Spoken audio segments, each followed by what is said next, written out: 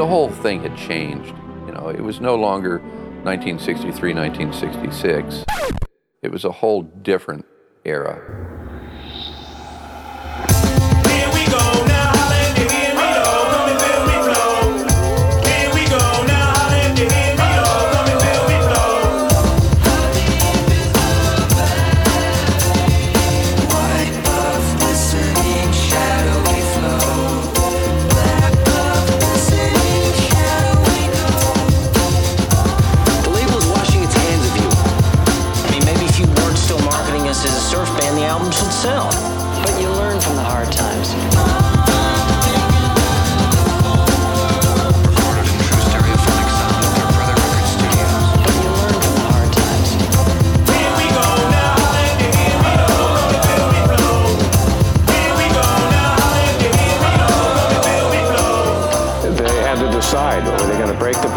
And each member go their own way, including Brian, or were they going to stick together and continue?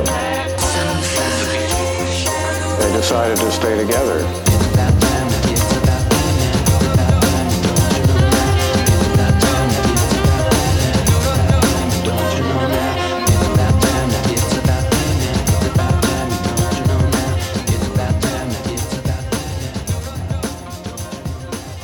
Hello, friends, and welcome back to the Sail On Podcast. This is Wyatt in Nashville, Tennessee. Happy summer to all of you Northern Hemisphere dwellers, and happy birthday, Brian, and Bruce, of course, and happy new season of the podcast. We are finally here. Thank you to Will C. for that awesome new music, and to Matt Thompson for that amazing new artwork. We've made it. I hope you guys are doing well. I've been on the road a lot, super busy with the Sail On band. I got to see some of you guys out there this month, and that was really awesome. Huge thank you to Michael in Pasco, Washington, Mike King in Rhode Island, and Trey Connolly in Westchester. Great to see you guys. And you guys can check out the tour dates on the website if anyone wants to come accuse me of stolen Beach Boys valor, and we can have a great time. Today, I'm joined by longtime contributor to the show, Nia D'Amelio. You may know her from her Patreon exclusive show, Unhinged with Nia D'Amelio. Welcome back, Nia D'Amelio. Hi, everybody. I'm so excited to be here. We haven't had you as an official guest on the show.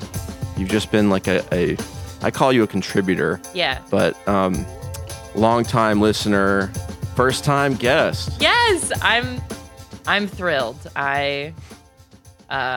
Yeah, I don't even know what to say. I'm so truly excited to have a whole episode to myself. So the patrons of the show will be more familiar with you and your personality and the things you love about the Beach Boys and don't love. So just to let everybody know, Nia hates pet sounds.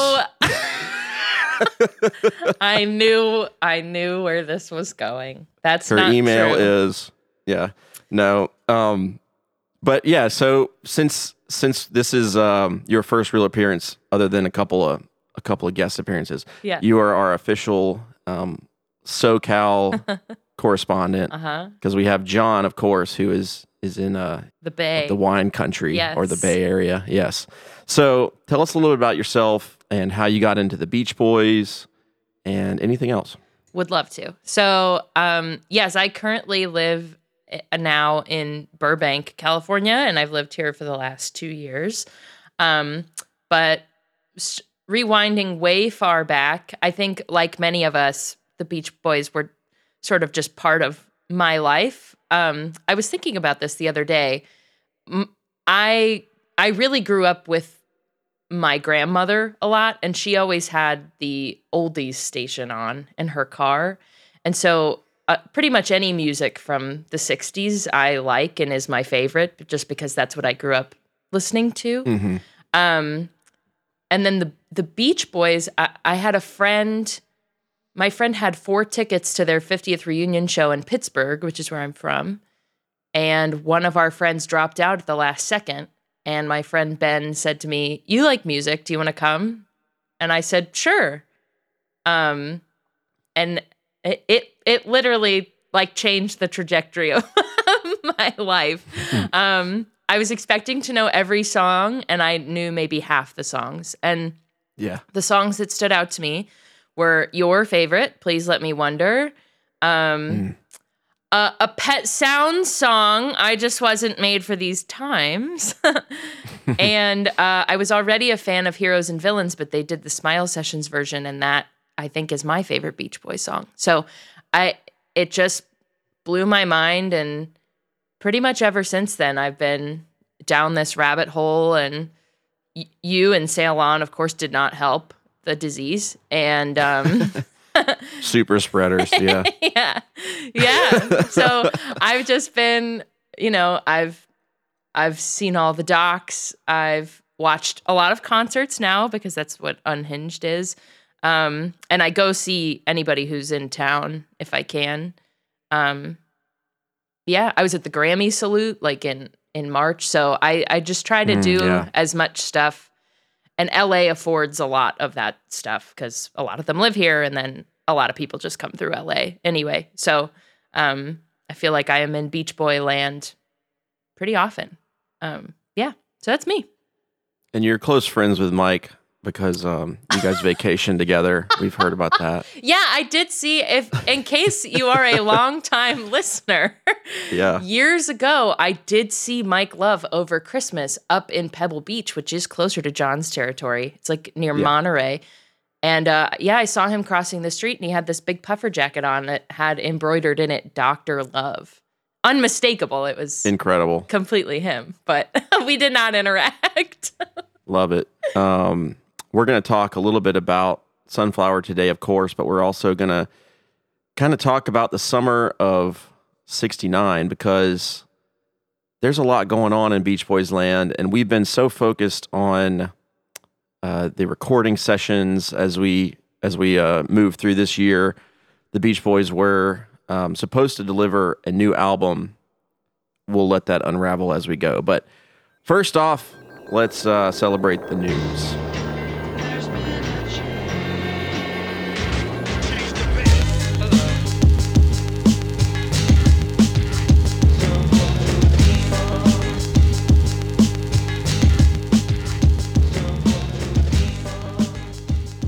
So some of you guys know, I'm sure, but there are a couple of new Beach Boys touring band members.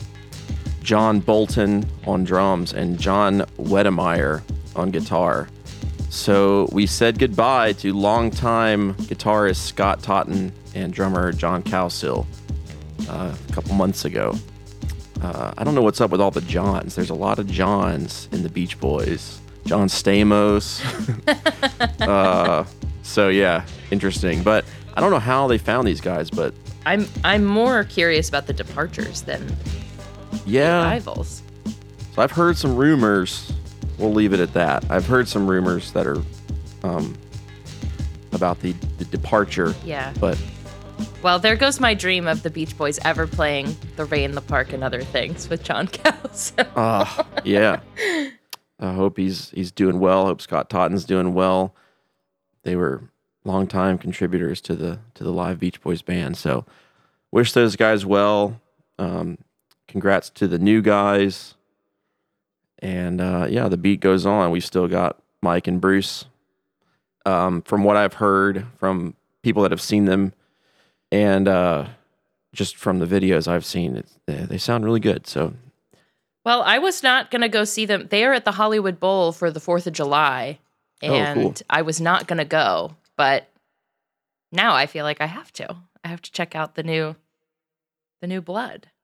Yeah, what's next? So another thing that's kind of cool I wanted to talk about is these weird, fascinating, scary new Beach Boys artificial intelligence mixes that people have been making, where it's either like a younger version of Brian singing a song from the 80s or Paul McCartney singing God Only Knows. Just all these things are coming out now, and a lot of them are getting taken down off of YouTube and whatnot, but it's pretty fascinating, especially the one that I heard that was Brian singing Guess I'm Dumb, which is like an all-time favorite of mine, and always, of course, the dream to hear Brian singing that song.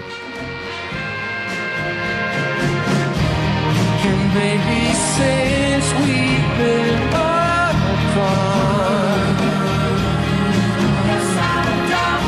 Lately I found I had heart.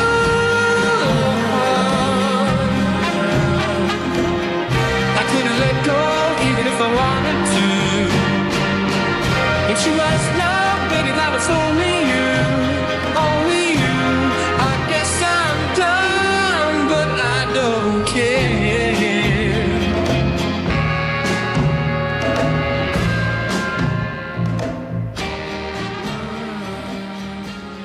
It's kind of creepy and a little off, but it still just gave me chills to hear it because it was like, wow, this is so close. And then a few others, and I reached out to the person that was making a lot of these, and I didn't hear back. I was hoping to get some inside access, but it's just been really fascinating, and I think it's kind of the Wild West right now, but there are some copyright laws being written and executed now, so a lot of these things are being taken down. But I think you have more experience than I do as far as this. You were doing some research of your own recently. Yeah, I was doing some research of my own, and I was playing around with a software, not my singing voice, but just my speaking voice. Mm-hmm. And I don't even know how it did this, but the voice that it generated for me breathed where I would have breathed in a sentence. It was like, That is wild. it was really unbelievable. On the music front, I think it's going to be a really, like you alluded to, it's going to be a really fascinating legal battle in the coming years. I know that Grimes, the musician Grimes, has already said that if anyone wants to use her voice, she'll split the royalties 50-50, which is, wow. she's kind of wild, but everyone I think is going to have a different opinion about it, every artist, and AI is not going away. So Right. it's going to be really interesting. We are at the beginning of the storm. Like, we are just starting. So I'll be eager to see what happens in the coming months and years. But guess I'm dumb. Totally agree. What a dream. The first thing that I thought of after hearing that, and after hearing like the Paul McCartney stuff and some of the Beatles stuff, and obviously Paul McCartney's announced that they're gonna finish up. I think it's Now and Then that they're gonna finish up. That's what I've heard as well. The third reunion song that George Harrison did not like, so they stopped recording it. But I don't know exactly how much George was involved before they nipped it in the bud. But it's interesting to see artists like embracing it, especially in that sense. I mean, obviously, like George and John's estates are going to have to sign off on it and all that stuff. But otherwise, like, just think about the possibilities as far as like someone like Brian Wilson, who could write a new album and use his younger self as an avatar, if you will. Like, he could sing the songs, but it could be him from 1966 singing it. Holy cow. I mean, who's going to stop him from doing that? I mean, it's his voice. So, I mean, it's really interesting and it's really exciting in that way because, and Paul McCartney too, who, is now getting up there in age, like he just turned 81 as well. And he's not what he used to be, even though he's still fantastic. I mean, just thinking about these artists able to kind of have an immortal voice from when they were at their peak is exciting. And I think it's definitely going to happen. And I don't know how much Brian Wilson is interested in that or how much he's interested in making music at all anymore. But just the first thing I thought of, and I think it would be cool. And I think there's a lot of possibilities within the realm of the Beach Boys that are exciting. And as the technology gets better, it's sort of like when Auto-Tune came out, where at first it was like really awkward sounding and kind of, in your face obvious. And now there's like amazing technology with tuning vocals and shaping vocal performances that it's really indistinguishable from an actual performance. So that I think that AI will get that same advancements in the next coming years. It's interesting. I mean, I've been using AI tools in my audio engineering work for a few years now, and they're getting really good, and they're fantastic. And I know that a lot of people are scared to use this stuff, and they think it's cheating, or they, and at the end of the day, the song is what matters, and the storytelling, and that's all going to be the focus of the final product. But I think it's really fascinating, and it's been fun. Yeah, it'll be. I mean, there's a bunch of tracks. You could finish Surf's Up.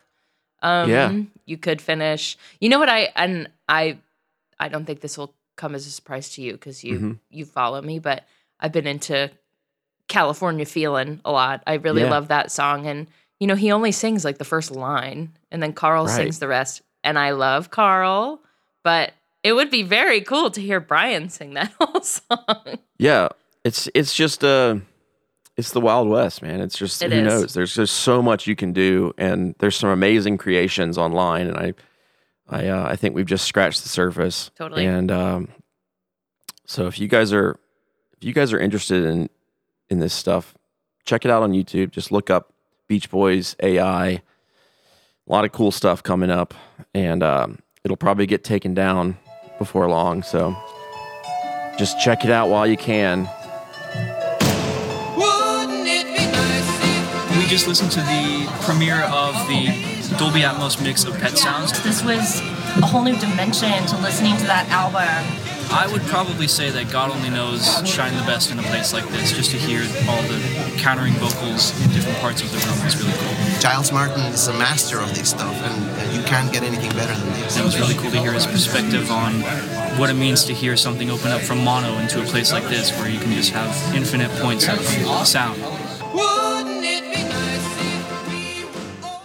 As many of you guys know, Pet Sounds was released in Atmos, and it's sort of taken the whole world by storm with the Beatles re-releases done by Giles Martin, and now Giles Martin has done Pet Sounds. And if you have the ability to hear it in Atmos, it's worth checking out. It's very interesting, and you can hear all types of crazy stuff happening all around you. Our very own John Brody was able to attend the premiere out in LA for the Atmos Pet Sounds release. And he's joining us now to tell us about it. How's it going, man? Good. How's it going with you, Wyatt? It's good. I'm excited to hear about your experience. It seemed really, really interesting, and I was thrilled to see you on the Beach Boys social media.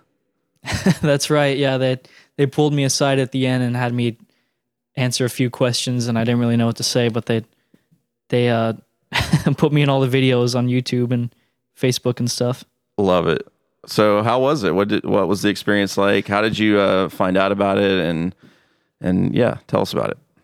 It was cool. I was lucky enough to be invited by a member of the Beach Boys management team, and there were a whole bunch of people there that I'm sure our listeners would recognize. Jerry Schilling, head of Brother Records, he was there. Alan Boyd, David Leaf, Dennis Wolf from Universal Music, and it was a really cool event. They played it for us in a Dolby screening room, which is a room specifically designed to play Atmos mixes. And Giles Martin was even there via Zoom, and it must have been about 4 a.m. his time. Wow. But he was there live to answer questions, which was really awesome. Nice. Well, first off, what did you think of the sound of the mix and everything? I thought it sounded really good. I don't really have an Atmos listening setup here. I don't know if you do, so I don't really have much of a reference point for what other albums sound like in Atmos. I haven't really, delved into that world yet, but it was pretty awesome. They had speakers all over the room, of course, and most of it was coming from the front, but then the harmonies, I noticed they kind of placed them all over the room. So you would have like Brian singing "Wouldn't It Be Nice" in front of you, but then all the other Beach Boys kind of surrounding the listener. So it was pretty cool. Nice. Yeah, I have a humble Atmos setup at my place just for my home theater and everything. So I've listened to a lot of the stuff, like the Beatles stuff that came Yeah. out. And Have you listened to Pet Sounds yet? I haven't actually. So I've listened to it on like my AirPods Max, which Yeah. you can Yeah. you can sort of have like, head tracked Atmos. It's kind of a virtual experience, but Yeah, where you turn around and it's it was really interesting to listen to, and I'm just looking for the right time where I can have like a quiet, half hour plus to Yeah, listen to it. yeah. And just sit down and listen to the whole thing. I've just been on the road and busy lately, but I'm excited. And what I heard just from the headphones sounded really good. And I was a little bit worried when I heard about it, but when I found out that Giles Martin was involved, I knew it was going to be good because he did some really great, tasteful Atmos mixes for the Beatles. So yeah, this seems like it's on the same track. I think I read him saying in an interview that it was meant to put you kind of in the studio, kind of being surrounded by all the instruments, and it's supposed to be hyper realistic, if that makes sense. It does make sense. Yeah, it didn't feel gimmicky at all. Yeah. Which I feel like I said, I haven't heard a lot of these things, but I feel like that's always a fear when we're going into a new format, just to kind of make use of it just because. Yeah, and just have absolutely. things flying in circles like crazy, which would sort of take away from the experience. But I thought, yeah, it was tasteful. The sound was pretty dry, a little bit closer to the mono than the stereo, I noticed. Like there was less reverb, but you kind of don't need as much when you have the ability to put things in different places rather than just make it sound like they're coming from different places. Yeah, and there wasn't any doctoring or any extra work outside of the spatial mixing. So that's a great thing in my opinion, because we've seen it happen like with other artists and stuff where they'll try and like go back and fix things that were that were perceived as mistakes or whatever. But I mean, I just love that Giles' approach is very natural, and he did say that he thinks that Pet Sounds in mono is a perfect record, and there's nothing you can do to improve on that. And this was just sort of about doing something new and creating a new way to listen to the album, and not at all to replace the original. Yeah, he seemed when he talked at our event, he seemed very humble about the whole thing. Like he didn't really want it to be a Giles Martin event. It was more just he was the one who happened to create this version of the album, and he's such a big fan. You could tell he really loves the album, which is always a good thing to have someone working on something that they actually enjoy doing it. Yeah, so I wonder if we'll see anything else related to this for the Beach Boys. I kind of doubt it. There's nothing else that kind of garners that kind of attention to where we would get like a spatial mix. But there's been some other things like just one-offs here and there. Yeah. And but this got a real proper treatment, and I look forward to experiencing it in my own home as best I can. I'm jealous that you got to hear it in a true Atmos, listening room, which is crazy because there's probably like 30 speakers. Yeah, there were so many speakers, man. I wish they did some sort of thing where they'd play it and you can go get a ticket. Yeah, if they did some sort of like, they had Atmos locations all over. Right. Well, because movie theaters are equipped with Atmos now. A lot of them most are. of them, yeah. Yeah, I wish that were the case. It's probably not going to happen though. No, if they but didn't do it for the Beatles, they're definitely not doing it for the Beach Boys. Well, I'm glad we even got this. I know that the Dennis Wolf, who was presenting, sort of said that the mentality behind it was, well, the Beatles are getting all these really cool Atmos mixes. Why should we let them get everything? Yeah.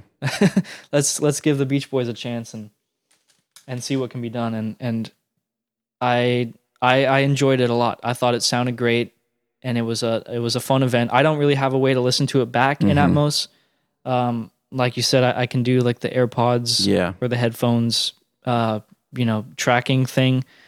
But it was great. I mean, Brian would have no interest in this at all because he's got one ear to begin with. So Brian refused to even let his engineers make a stereo mix, and he just delivered Capitol a mono master and said, just do your fake stereo thing on this.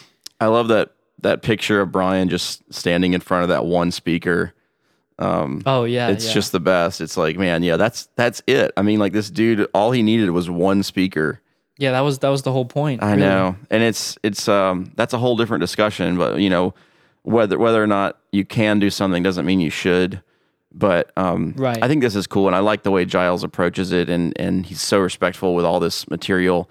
And like I said, it's not replacing the mono. It's not like you have to rush out and buy a CD of Pet Sounds in mono because it's going to be gone forever. It's still going to be available to stream, and yeah, people would lose their minds if they took Pet Sounds in mono off of streaming.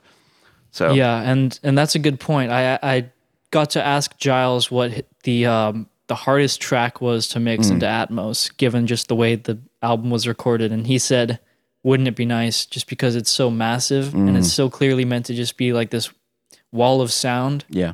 You know, it's probably the most overtly Phil Spector inspired track off the record, and to sort of expand that into, you know, a three-dimensional space is kind of it almost seems contradictory, you know, to what Brian was going for. Yeah. But I think it turned out well, and I like that he was aware of that and had the understanding that this album was not made for this kind of mix. You know, it was not in mind when when Brian was making it. This is a reimagining. Well, I'll have to do a comparison. I have the like 5.1 Blu-ray mix. Yeah. And I only have like two overhead speakers for my Atmos. So I don't have like the complete surround thing going. It's just a 7 speaker setup, but it's way more than most. Yeah, but I'm excited to kind of I'll try and do like a comparison and see how different they are and see what I can tell is going on. But anything else about the event that you that was exciting or? I'm trying to think. It was cool to see so many faces that I'd been familiar with but hadn't met in person. Just the event itself. Yeah. And I just thought it was really cool of Giles to stay up till 4 a.m. answering questions for us. He came on and did a little presentation. They played the album in the dark, which cool. I liked because that's the way Brian has said is the best way to listen to Pet Sounds. And then he came on at the end for questions. So, you know, the guy is dedicated when he's making himself available for something like that. Mm-hmm. Well, that's awesome, man. I'm so glad you got a chance to do that. I'm jealous, but excited that you were there. Yeah. In the meantime, we're back here stuck in 1969. We'll hopefully talk to you and Will next month about the Sunflower Sessions, if you guys are ready. Absolutely. Oh, yeah. Yeah, I'm sure you are. I haven't been this excited about breaking down sessions in a while, so I look forward to hearing what you guys have to say. Yeah, I love Sunflower, and I love the Steven Desper home studio era. I think it's so cool. Man, yeah, it is great. We will talk to you next month, man. Thank you so much for sharing that experience with us. No problem. See you then.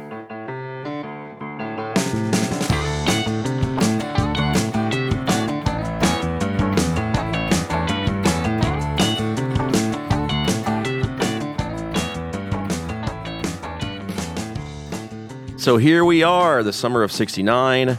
The Beach Boys have failed to deliver their new album by May 1st, which was the deadline set by Capitol Records. Most of these recordings, which Will and John discussed in episode 70, were in various states of completion, and they were in no way ready for an album. So, with the group gearing up for the European tour, Brian shifted his focus to finishing up their new single, Breakaway, which would be released on June 16th, along with the B-side, Celebrate the News. I know we had a very thorough breakdown from Will and John, but I'd love to get your thoughts, Nia, on the Breakaway single, and maybe we can give this song a rating, because that's what people really like. I would gladly love to talk about Breakaway. It is one of my favorite Beach Boys songs. Nice. Yeah, it's one of my favorites as well, and it's one of those that took me a while to wrap my head around. I remember hearing it on one of the compilations when I was young. It's on Spirit of America. I can tell you that. Oh yeah, right.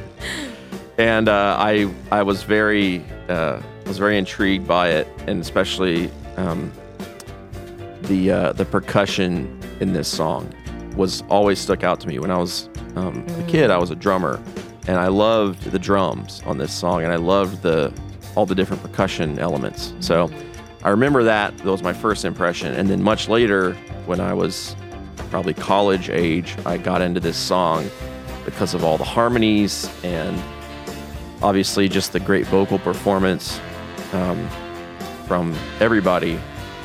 And I just think it's a great showcase of where the band was at this time vocally, and also just Brian like really getting interested in making a song again. It was really fascinating to me, coming out of like the 2020 era where he wasn't very interested.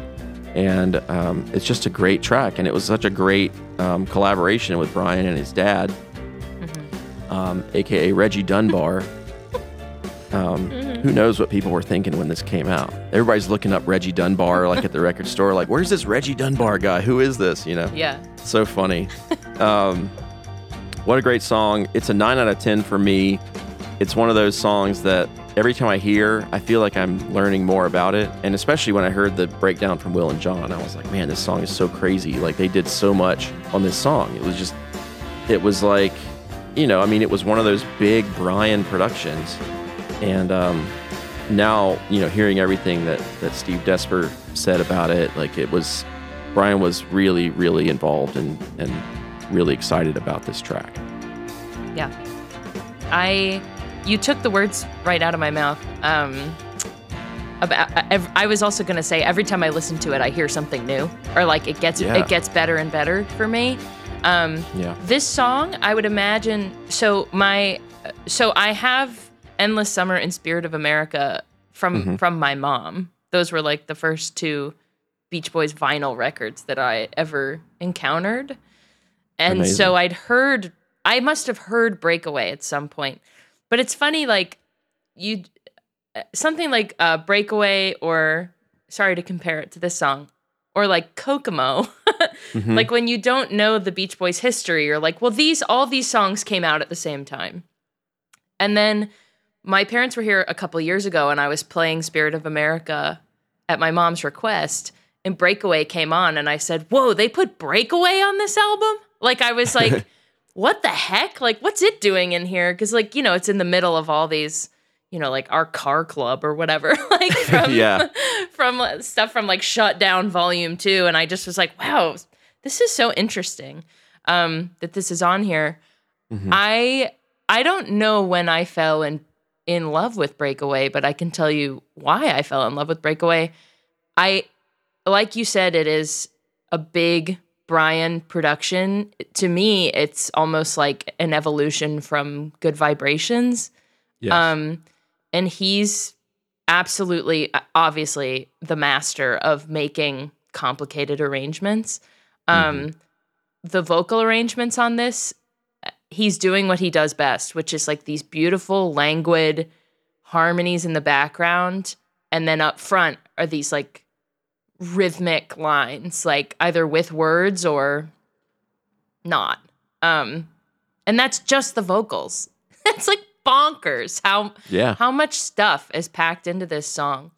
And then the other thing that I really love about it is that this song contains one of my favorite Beach Boys lyrics ever of all time. And it's in the second verse when I think Mike sings it, but he says, found out it was in my head, found out it was my head. Yeah. I love those lines. And I know that this is a little inaccurate to say, but every time I hear them, I'm like, this feels like an Easter egg from Brian or Murray or both about their own struggles. Because I think they both had similar mental struggles, and it just feels like both of them are kind of coming to grips maybe with their own illnesses. Yeah, and absolutely. And it's such a joyful sounding song. And that's classic Beach Boys. the music sounds amazing and the words are so sad. So it's just, I love that line so much. I scream it every time I listen to it. But yeah, Breakaway, one of my favorites. I think it's number 12 for me. I have a whole list of all the songs, but I usually just pay attention to the first 12. Yeah. Nice. And it is 12 for me. And I would also give it a 9 out of 10. Awesome. Yeah. We're on the same page there. Both these guys were going through a lot. And, man, and they had a really tough relationship, obviously. And,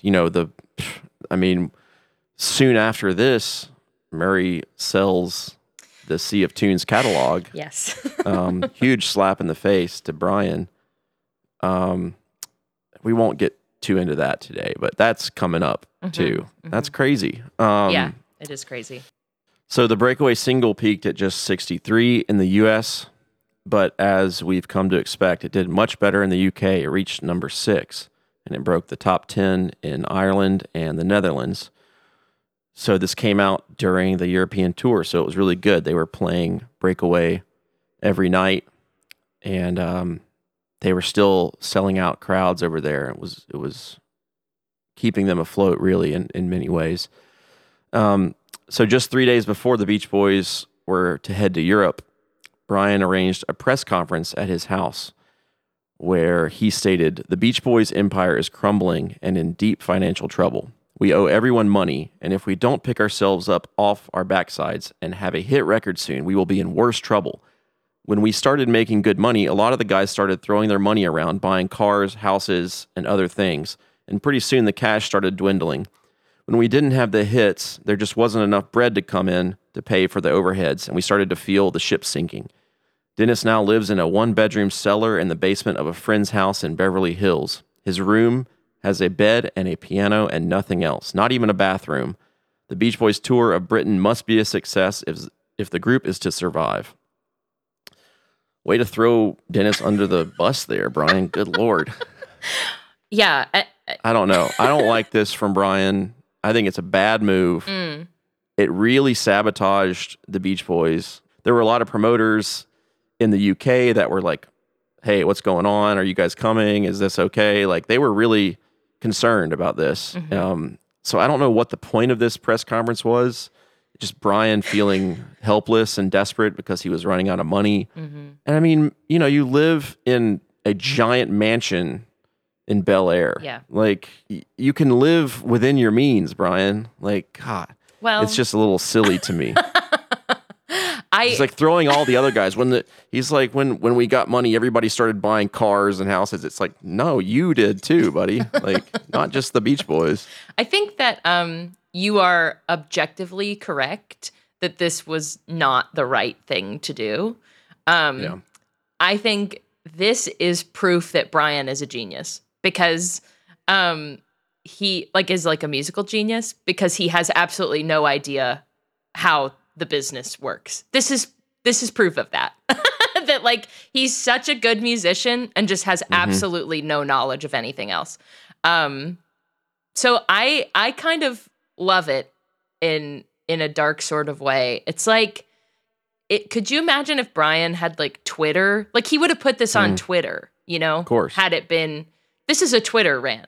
But that's amazing to think about, because Brian, the stuff that he would put on Twitter would have been absolutely insane. Absolutely insane. And the mention of Dennis is so interesting because Dennis, as we're gonna, I think, touch on later, is living in a hotel for a reason. In addition to his overt generosity, and giving all his money away to people. But he didn't, Brian doesn't mention the other reasons that Dennis is no longer living in his house, which, I am curious how much the other guys, I guess, knew about everything else going on. But interesting to call out Dennis's name in this press conference when I'm sure that Dennis wanted absolutely everything but attention. Absolutely. These guys were just all really bad with money, except Al, who I think was probably like when this press conference came out, he was like, "I'm doing fine. I don't know what you guys are talking about." But all these guys were just blowing money left and right on clothes and cars and houses, and it was like, Good Vibrations gave them like a new lease on the band. And now it was like, okay, that money's kind of running out now. It's been a couple years. We haven't had a big hit.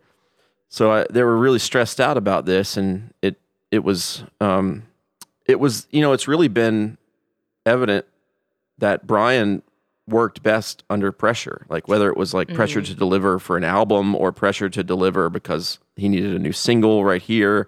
I mean, otherwise he just kind of, was in bed at this point. Like he just wasn't interested in making music. But when he was kind of forced his hand, it was really great. I mean, this breakaway single was fantastic.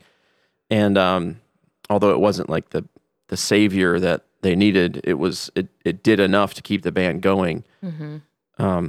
And obviously the European tour went really well.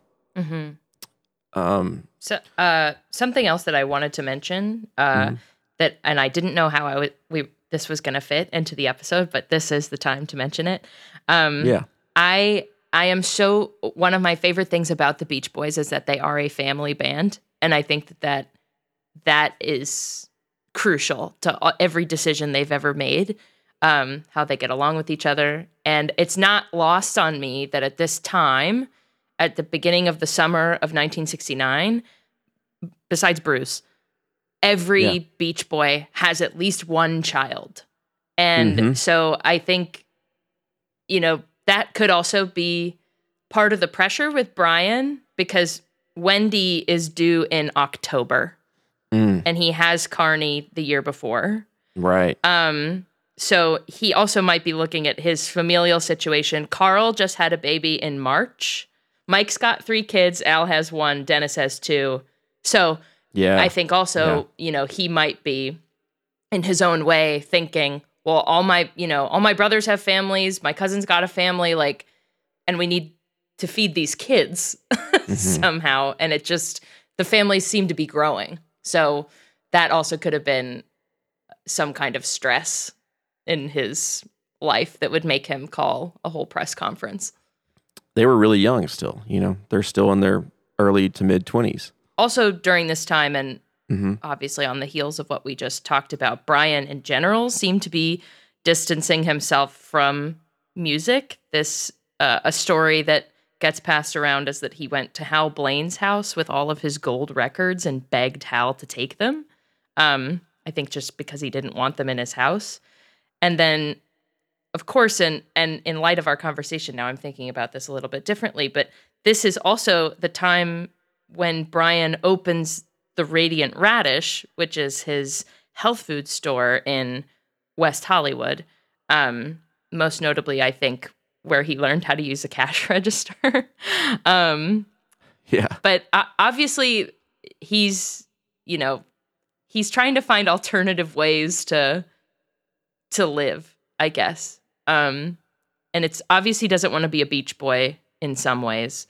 And it's up for debate how close he wants to be related to music in general.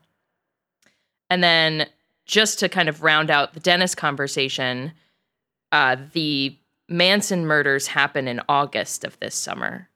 And prior to that, during this time, Dennis is living, I think, in the Beverly Hills Hotel or various friends' houses. And he's been threatened. He and his son, Scott, have been threatened by the Manson family. And so it's a precarious time for Dennis to be, like I said, in the public eye, and for his family potentially to be in the public eye. And I can't imagine what he felt like having to go to Europe. I would imagine it was a mix of relief and also terror that he had to leave his family. But it's kind of crazy what's going on in May and June of 1969. Yeah, it's weird because they don't talk about that stuff, and they weren't, it wasn't making headlines yet. But yeah, that was a wild situation and pretty fresh still. Anyway, here's a quote from Beach Boys manager Nick Grillo. The boys, from an asset and liability point of view, had healthy financial statements. The problem that we did face was the cash flow. In other words, not having sufficient cash. We'd had excellent borrowing power, and we did borrow against some very important type investments to sustain us through some very difficult periods. We had to maintain a certain level of, I guess, an image, because we had to maintain an office. I mean, their affairs are very complex, requires full-time employees, and at the same time accommodate all of our creditors that were literally breathing down our backs. And it took us, I would say, about 2.5 years to really get our heads above water, because for a period of 2 years, we were then involved in litigation with Capitol Records, and Capitol wasn't really, I feel, getting behind our product, and I don't think the boys themselves were really mentally prepared to really get into their own recordings, and the problems just magnified themselves, and for 2.5 years it was a nightmare. Another facet that Brian mentioned in the press conference was their own subsidiary label, Brother Records, which was also a financial failure. We had signed several acts to Brother Records. We brought in an outside producer. We signed a couple of writers out of New York. And we had a staff. We had about 4 people at the time writing for us and cutting sides, and trying to really launch Brother Records as a label that would have different facets of music, and of course being headlined by the Beach Boys particularly. And as everybody just put pressure on the boys did not become interested in pursuing Brother Records. The enthusiasm wasn't there because they weren't getting the enthusiasm from the people that should have been behind them and pushing them. And I'm not talking about Capitol Records either. So off to Europe for the band, and on Friday, May 30th, they kicked things off at Brighton Dome for a sellout crowd. The openers on this tour were Paul Revere and the Raiders and Joe Hicks. They did 2 shows every night. Royston Eldridge of Melody Maker commented, "The Beach Boys proved that they can produce on stage both intricate and simple songs without losing any of the control that most groups can only attain in the studio." He especially singled out their performance of Rock and Roll Woman for praise. Carl Wilson, playing acoustic guitar, had a controlled yet powerful voice, and the group's harmonies are tremendous. Ladies and gentlemen, the stars of our show, what do I have to say except here are the Beach Boys!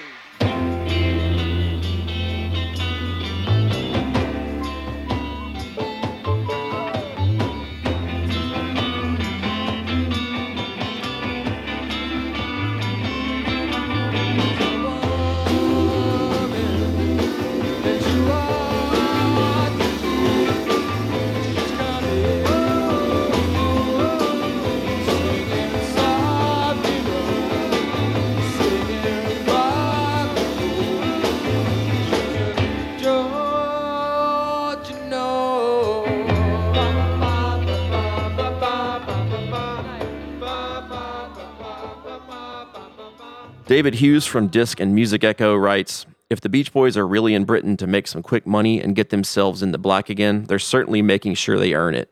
At the sedate Hammersmith Odeon on Saturday, the world's most popular active group turned an uncommonly apathetic First House audience into rousing cheers, with 50 non-stop minutes, taking in no less than 18 hit songs.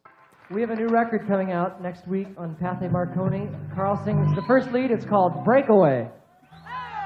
Okay. Hope you like it. And we dedicate it to my father who's in the audience. Oh, our Uncle Murray's in the audience. I mean, Dennis's father. My uncle. Al's what? Hello, Murray.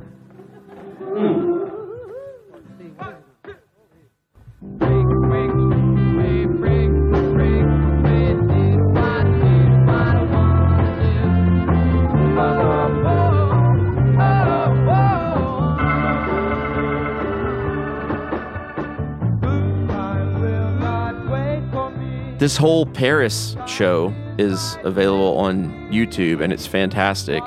I think it's really interesting to see the boys' performance at this time. Like the selection of songs is really interesting, and the crowds were super into it.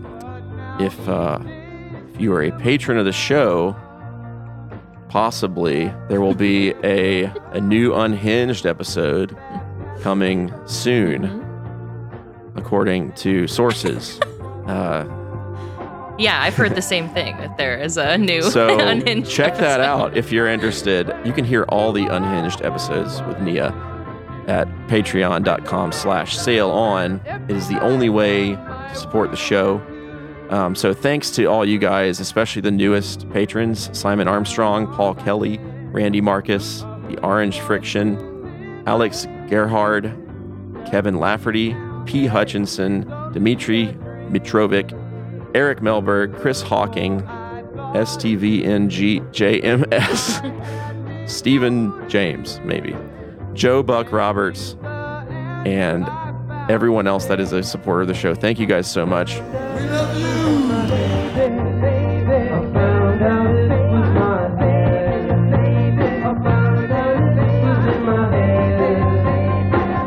And I can break away from that lonely life where the shackles ever hold me down. I'm gonna make my way for each happy day as my life turns around. We traveled all through Europe on that tour and were greeted by enthusiastic audiences everywhere. But without question, the highlight for us was Czechoslovakia. When we arrived in Prague, it was only a few months after the Russian invasion. We didn't know what to expect. The city was still occupied, but to our amazement, kids were out in the streets asking for our autographs. We'd never seen anything like it. They wanted to know all about America, the latest records, and rock and roll. Přichází okamžik, abychom přivítali největší skupinu ze Spojených států, Beach Boys.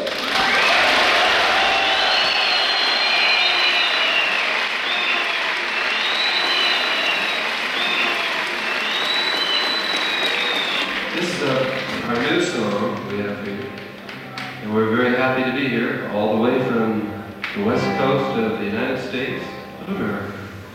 We'll dedicate this next number, which is called Breakaway, to Mr. Dubček, who is also here tonight.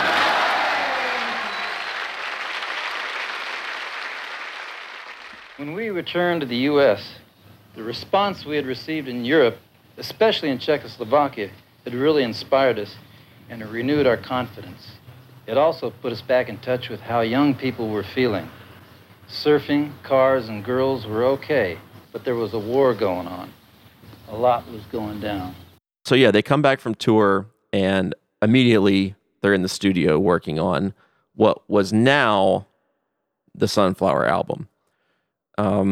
And they're finishing up some of the tracks they had already started, but also working on new songs. I think while they were in Europe, Brian was probably writing a lot under the financial problems they had. So Brian was like, okay, I'm going to write a great album. And he finished up some songs. And when the boys got back, they were ready to roll.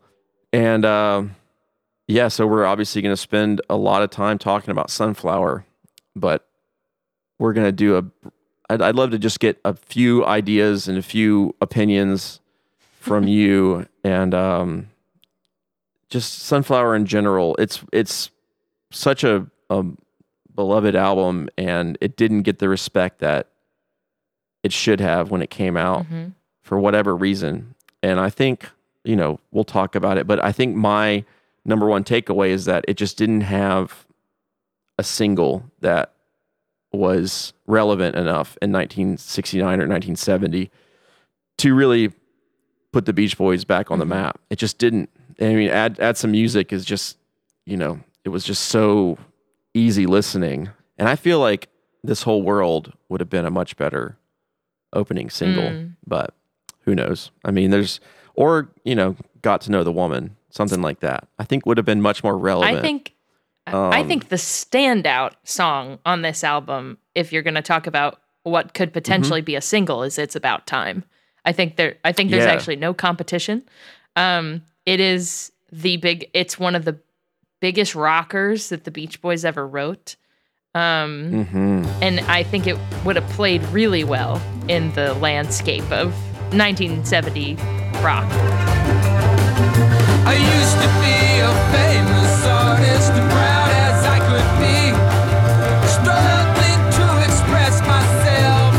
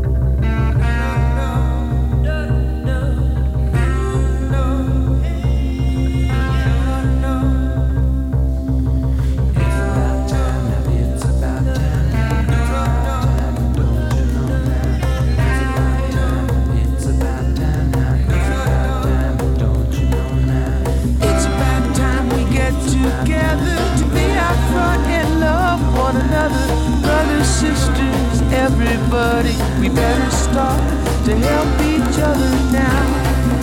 We need it now. When we're sharing our love, brother, that's when you know we can shape another world.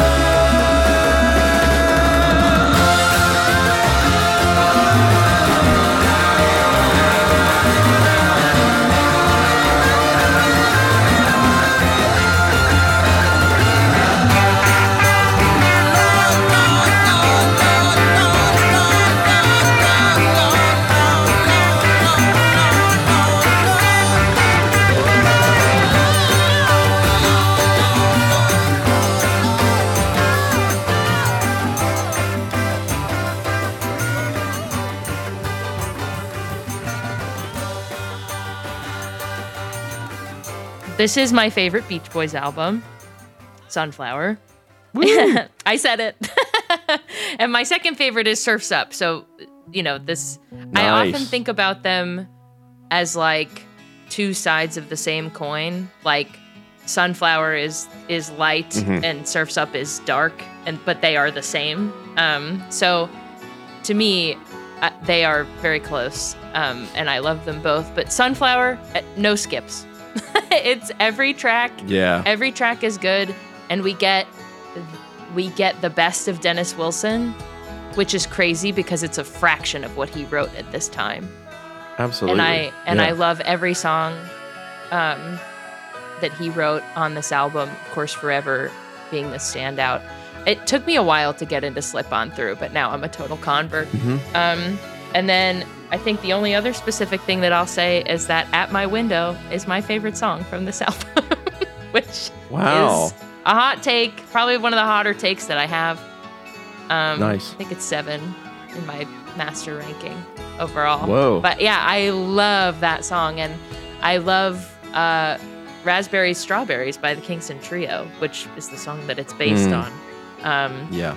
But man, Sunflower is like magic in an album, and I think they're not doing themselves any favors by having them and all their children on the cover, but I think it reflected them at the time.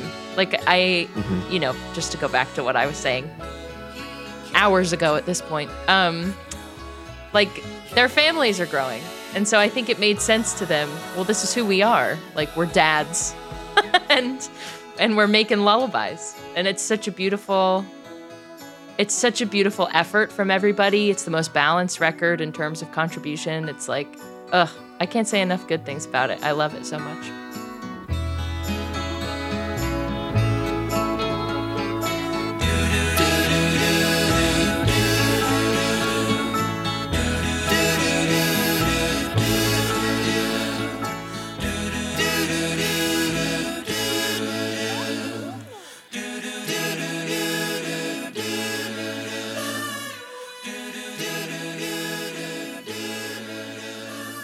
Well, speaking of that cover photo, you know who took that photo?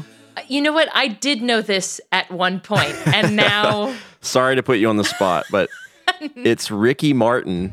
So Dean Martin's son, brother of Gina. Of Dino. Oh. Yes. And Gina. And future wife of Carl. Yeah. It's wild stuff. Yeah. All in the family. It's, you know. It is all in the family. It's not just the Wilsons. There's like a couple families that are in this world, and right, the Manson family. Okay. Well, obviously they are a part of the story, but cue my favorite clip of all time. You can't leave the family. Oh yeah, should we talk about An American Family, or we'll speak it into existence here, because we are going to do commentary tracks, something like that for all the Beach Boys movies. Yeah, you know the ones. We'll have to start with Summer Dreams, of course, because you haven't seen that. I haven't. Or you've seen some of it. I haven't seen it all the way through. I love Bruce Greenwood, and I watched the first scene of that begins with Dennis's demise, and I said, I don't want to watch this. So there are some key moments in that biopic, or whatever you want to call it, that are special Okay. Because it was based on heroes and villains. So it's very Dennis focused. Yeah. It's more or less like it's the Dennis story in many ways. Mm-hmm. And it does feature the cocaine tapes, the cocaine sessions, the notorious bootleg recordings that were made. Some genuinely incredible music from those sessions. Wild stuff.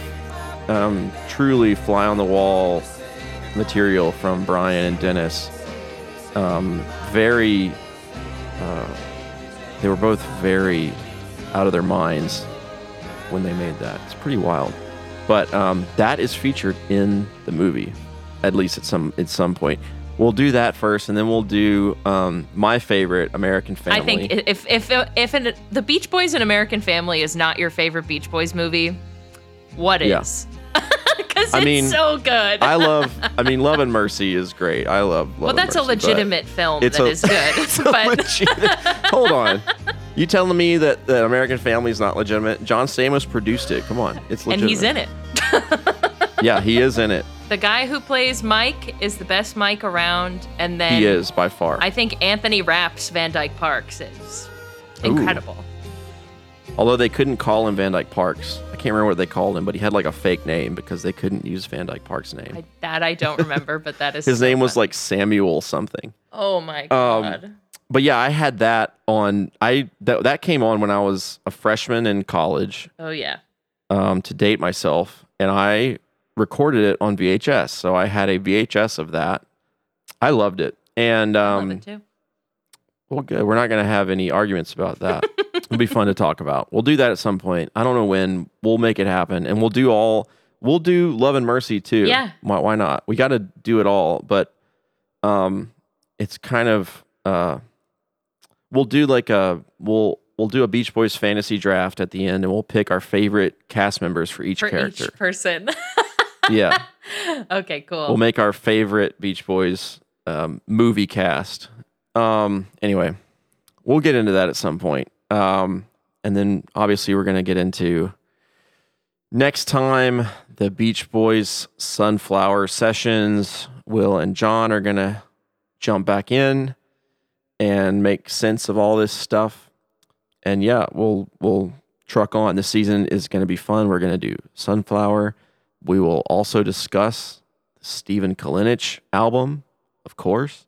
We will also discuss the Surf's Up album and perhaps even the Spring album, or American Spring, as it's now known.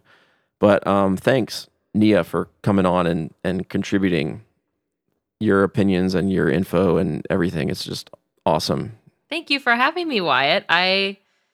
I love anytime I get to contribute to the Sail On podcast. Well, we will hear from you again on the Patreon page. And then if you're interested, I'd love to have you back to talk about more stuff. You know that in 7 years, I'm going to make you have me on for Keeping the Summer Alive, which is in my top 5 Beach Boys albums. Well, it's probably going to be before that. But yeah, I'll come back anytime you want. We'll have to see how this episode does, like download wise, before I have you back. So, wow, we got to play analytics. Gee whiz! Holy cow! I'm kidding. We're doing well. The podcast is rolling. We just passed 443,000 downloads. Wow! So that's good. Well, thank you for taking the time out. It means a lot. Of course, yeah. And I will talk to you soon. All right. See ya. Thanks, Nia. Bye. Bye.